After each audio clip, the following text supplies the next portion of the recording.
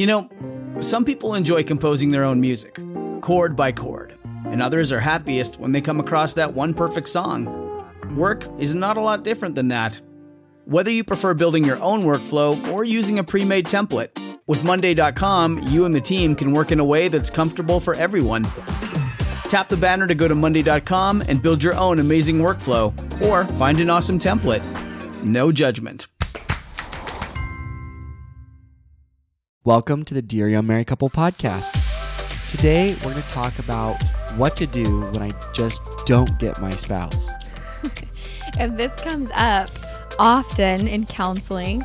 It comes up often in our DMs, and people will make sentiments like this, like, I just don't get her, or I just don't get him. I can't get through to him. And so we're here to talk to you about what to say or what to do when you just don't get your spouse. And first of all, let's just start off by saying that's pretty normal, I think. Yes. And it's a continual learning process. We are two completely different human beings, one. Two, biologically very, very different, with different hormones going on. Different brains, different brain chemistry. Yep. So there's so much going on. We are different. We react to situations differently. We have different needs. And so in all of this, sometimes we don't get it. And getting it is very important for us, because once we start to get it, we start to understand the other person better, or we feel that we're understood, or they feel our pain. So there's more connection being made. And we all want intimate connection. Yeah. That's our deepest desire, is to be fully known and fully loved. Yeah. And how can we be fully known and fully loved if our spouse is not even trying to get Right. us? Right. And so we know that you want that for your marriage. And so these will be some important tips to tune into. So what we're going to be talking about, mainly kind of wrapping around, is maybe a one word that we could pull out that would help us understand what we're talking about, would be empathy. Not the most popular subject, but I would say it's crucial. Yeah. Absolutely crucial. And from my experience working with lots and lots and lots of couples, the reason why this is very important to talk about is that when people are in trouble in their marriage, generally one of the people or both have lost empathy for the other, or I just don't get them. So they stop trying. Yep. And when they can't put themselves in the other person's shoes, then stuff starts breaking down. Yeah. And it's not to say that you can literally walk in their shoes. I mean, I'm not talking about physical shoes, but it's not to say that you can literally think their thoughts and literally feel their feelings, but it's that you try to, and you try to understand. I was just having a conversation yesterday with someone who said, I don't know what it's like, because I've never felt that way, and I've never even had that type of thought. Yeah. Right. And I said, right. But what's important is that other question you asked yourself, because she asked herself this question: what would it take for me to feel that? What would it take for me to think that? And then you're actually starting to ask yourself, what's this person's story? Why do they think that and feel that? Yeah. And that's closer and closer toward empathy, toward putting yourself in the other person's shoes. Right. There's a quote that says, everyone makes sense when you know their story. I love that quote. Yes. Which kind of goes into curiosity. And I think that curiosity and empathy have to be tied. Oh, yeah. They have to be very close. Because in order to feel that for someone, you have to kind of go down with them, or go deeper with that person. Right. You know, like, let me hear, let me understand. So we're going to be talking about kind of unpacking this. And this especially, so the podcast we posted last week was mostly about the speaker, you know, how to talk about difficult conversations. This one is kind of more for the listener, the person that may not agree that we need to have this conversation, or have a conversation, Right. or just in general in a marriage. So this is really important. Well, and, you know, like Adam mentioned, everyone makes sense once you know their story. It doesn't mean that their behavior is excusable or that it's permissible. It's just saying, oh, I get why they acted that way. It's not necessarily okay, but you still need to be able to put yourself in an active listener role and empathize in order to connect, in order to help them heal or change their perspective or receive influence, depending on what it is that they're trying to convey. Yeah. So just a very basic, starting kind of at the very basics with empathy and empathetic listening would be body language. You would be amazed. Like, so tell me about it. Like they close up and they lean back and so when we have couples interacting on our, metaphorical couch, yeah, they close down. Their body language says, I really don't want to listen to you. The rolling of the eyes. Yep. Their tone. Yeah, tone is a big one. Yeah. So body language, turning towards someone, opening up a little bit in your just, how to do it. Leaning in. Yeah. Both physically and emotionally. That's part of empathy. Because I think sometimes our tendency, sometimes it's to shut down and close ourselves off with our body language. Sometimes our tendency is to be overly optimistic. Yeah. So like if you just don't know what to say, sometimes you could say like something like, well, babe, it all happens for a reason, right? Or especially a guy with his fix-it cap, sometimes he'll try to be like, let's find the silver lining. Yeah, like, she'll forget about that tomorrow, and don't worry about it, babe. You don't need friends like that anyway. Kind of trying to downplay, minimize it. Yeah, and that can be an overly optimistic way of not making her feel heard and understood. And minimization really offends the person that's deeply hurt or deeply emotional, because it's invalidating that person's feelings. Yep. So when I say, it's okay, just get over it, that kind of thing, that's just gonna, it's like, well, no, you don't get it, right? Going back to so that's why people say you don't get it, because this is so heavy for me. I can't just shirk it off. I can't just let roll off my back. It's not doing that. And so you not listening to it just kind of offends that person. Like, why even try? Yeah.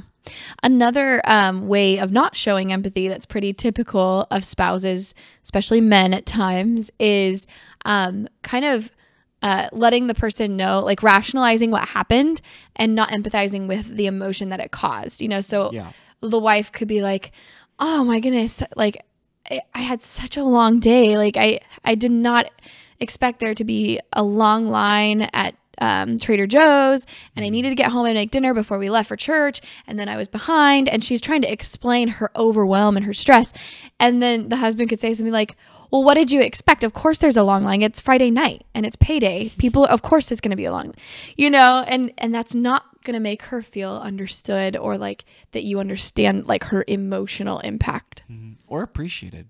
Yeah. Right. So true. She stood in line for food for the house. And so her reaction is probably going to be more like, really? Like, you expect me to make dinner, but you're not going to give me any sort of like, empathy or leaning in for that. So, and then she's not going to want to do it next time. Why do you think guys tend toward either fixing it or kind of like trying to tidy up everything rather than leaning in and going deeper with the emotion? Because I think the guys in general are not comfortable with emotion. Yeah. So we're not willing to go there. So it's easier for us to just be like, hey, if you fall down, don't cry. Just brush it off. It's okay. That's what we do to little boys and train them up like, Sparta. Like you're okay. You're okay. It's fine. So when it comes to emotions, guys are not very trained. So we'd avoid it. Yeah. Yeah. Whereas a woman, she's more likely to feel like the conversation was a success if you actually got messy and deep and empathized with the pain. Absolutely. Well, that relieves it for her. And it also speaks more to a man's accomplishment, because men are driven by accomplishment. That's true. Right? Yeah. Like, I want to feel good by solving this problem for my wife, because that would make me feel good. Right. I want to make you feel good and happy. Yeah. I don't like to see you sad. So by me stepping in and being like the knight in shining armor and fix it for you, you should see me happy. Like you should look at me and go, wow, that's my husband that just fixed everything for me. Don't go at 5, go at 7. It's never busy at the store then. Right. And she's like, you didn't get it. That's true. Yeah. I didn't think about that accomplishment piece. Yeah. Like I've heard, in Love and Respect, Dr. Emerson Eggerichs talks about like the man's desire to provide counsel, but I never put it in the context of like the accomplishment and that conquest, and they're actually related. Why do you think it relieves a woman to like talk about it rather than just get straight to solution? I think because if she can have someone else share in that pain or in that emotion, then she feels validated. She doesn't feel like she's crazy or weird. And when a woman feels like she's out of line or like she's over the top or crazy, then she doesn't feel like she's enough. And then that goes back to like her identity issues and self-esteem issues. But if you can empathize, then she goes, oh, okay, I'm not insane. Like he gets it. I'm okay. And then you can move to solution. Then you'll be open to solution. Oh yeah. Yeah. But until then, you feel weird still. But like if the man can be like, oh man, I bet that was overwhelming. Was it hot too? Like standing out there in the sun and, and kind of empathize and then putting yourself there and then asking questions about it. And then the man can say something like, I wonder if it would be helpful next time to go later, like, I don't know, 6, 7, kind of like brainstorm it with her. Yeah. Yeah. Good. I like that. I'm going to try that. All right. So we're talking about how to show empathy. We're giving you some concrete examples. What goes wrong? So we talked about what to do with your body, like turning toward, eyes, eye language. Don't be on your phone. Like, Right. That's not going to go over very well. Yep. So just being attuned, being there, being available. Next would be noticing her emotion. So, and Carissa, you already alluded to that. So, that, oh, you look sweaty. Was it super hot out there? So kind of like tuning into what she may be feeling. Sometimes that kind of like guesswork can go a long way. You seem a little sad, rather than saying what's wrong. Yes. Also, naming the emotion exactly. We actually had an argument this week about this particular dilemma. So like, yes, we do have arguments sometimes. I was feeling anxious about something and he labeled that as freaking out. And I was like, in what way was that freaking out? Like I didn't raise my voice. I didn't yell. I didn't get angry even. I said I was just anxious. And so he's like, he took that, he took influence. He's like, okay, I'm sorry. Let me label it what it was. So you were anxious, and he's like, it seems like you get anxious when, and then he started to identify that for me. And that was so helpful because I was like, yes, you get me. You got that I was anxious.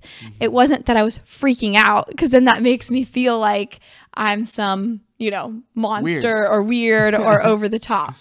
Yeah. And that's just a really good tip there is don't label things, because that's what I made it mean. Right? That wasn't objectively freaking out. Right. But to me, she was above baseline and her words had a little bit more bite than normal. Edge, I think you called it, right? Yeah.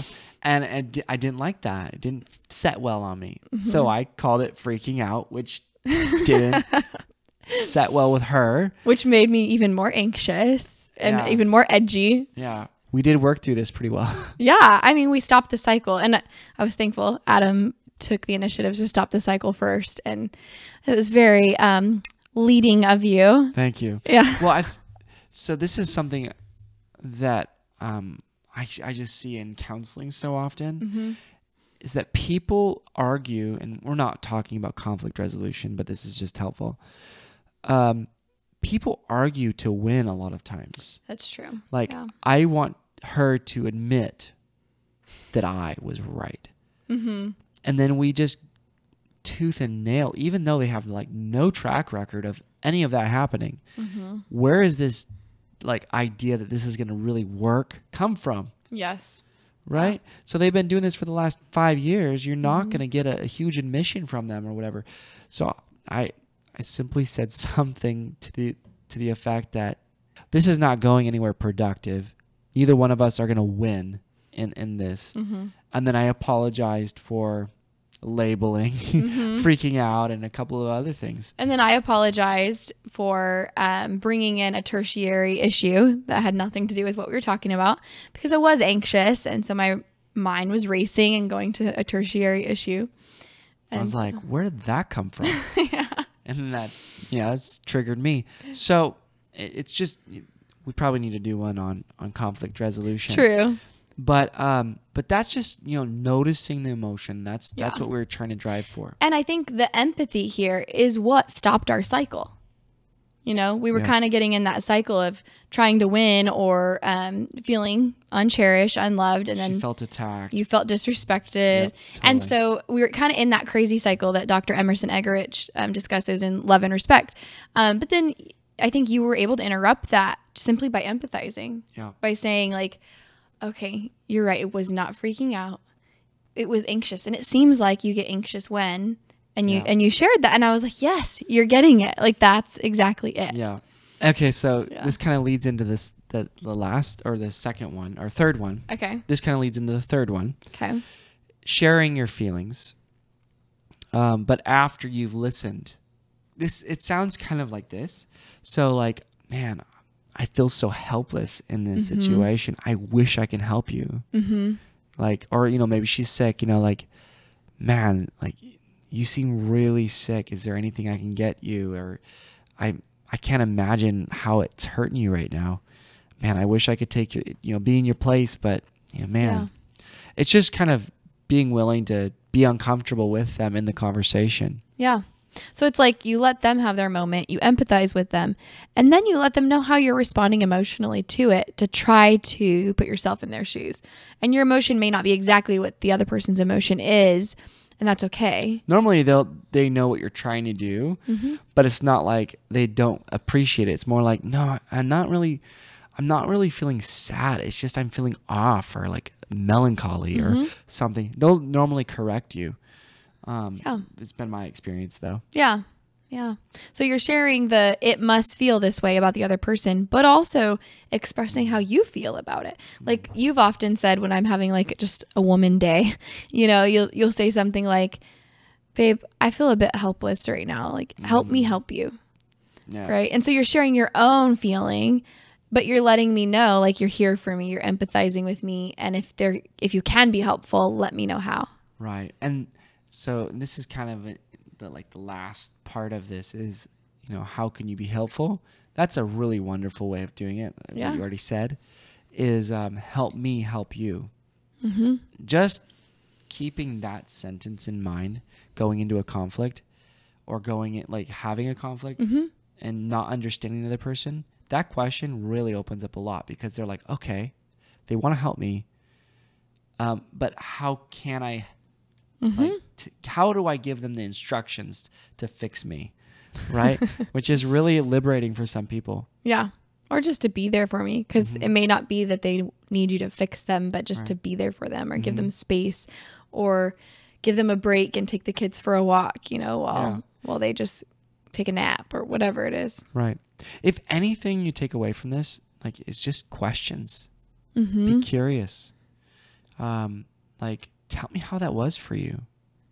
If you can't guess at what the emotion they're feeling, you have no idea. Say that. I have no idea what's going on. Help me understand. Yeah. Tell me how that was for you. How are you feeling in that situation? Just kind of getting it from different angles and opening them up really opens them up for you. And this is where you can kind of transition from there to how can I help? How can I be of service? Yeah. Or can we work on a solution together, depending on what it is? Yeah. But really empathizing with where they are is such a crucial step that we often miss. So we hope you're able to learn about this step, learn from our situation just this past week, and let us know if you have any tips that you would provide on this, or maybe an experience or argument you want to share. Yeah, empathy is so particular to the situation. All the stems in the world won't prepare you for from a hard moment. Yeah. So it's just being willing to listen, to be completely engaged, attuned, and asking good questions if the opportunity arises. And following your gut, following your heart in it, because you love this person. So being willing to experience that love. So we hope you got a lot out of it. Stay connected with us throughout the week on Instagram. Yes. At Dear Young Married Couple. And we also have a really cool opportunity coming up. We're pretty excited about it. It's our first ever online virtual marriage retreat. We've done some marriage retreats in person with different churches. We've done some marriage seminars and retreats online, especially during COVID, but they've been for particular churches where it's closed to the members of that church. And so people have said, hey, I really want to be a part of one of these, or how can I join? How can I go to one? So we heard you, and we are providing our very own virtual marriage retreat. It's going to be fun. You're not going to want to miss it. So check out the details. Just go to our Instagram, and we have links. Yeah, we'll link it here in the show notes too. Yeah. All right. Well, have a great rest of your day. Take care. Bye-bye. Bye-bye.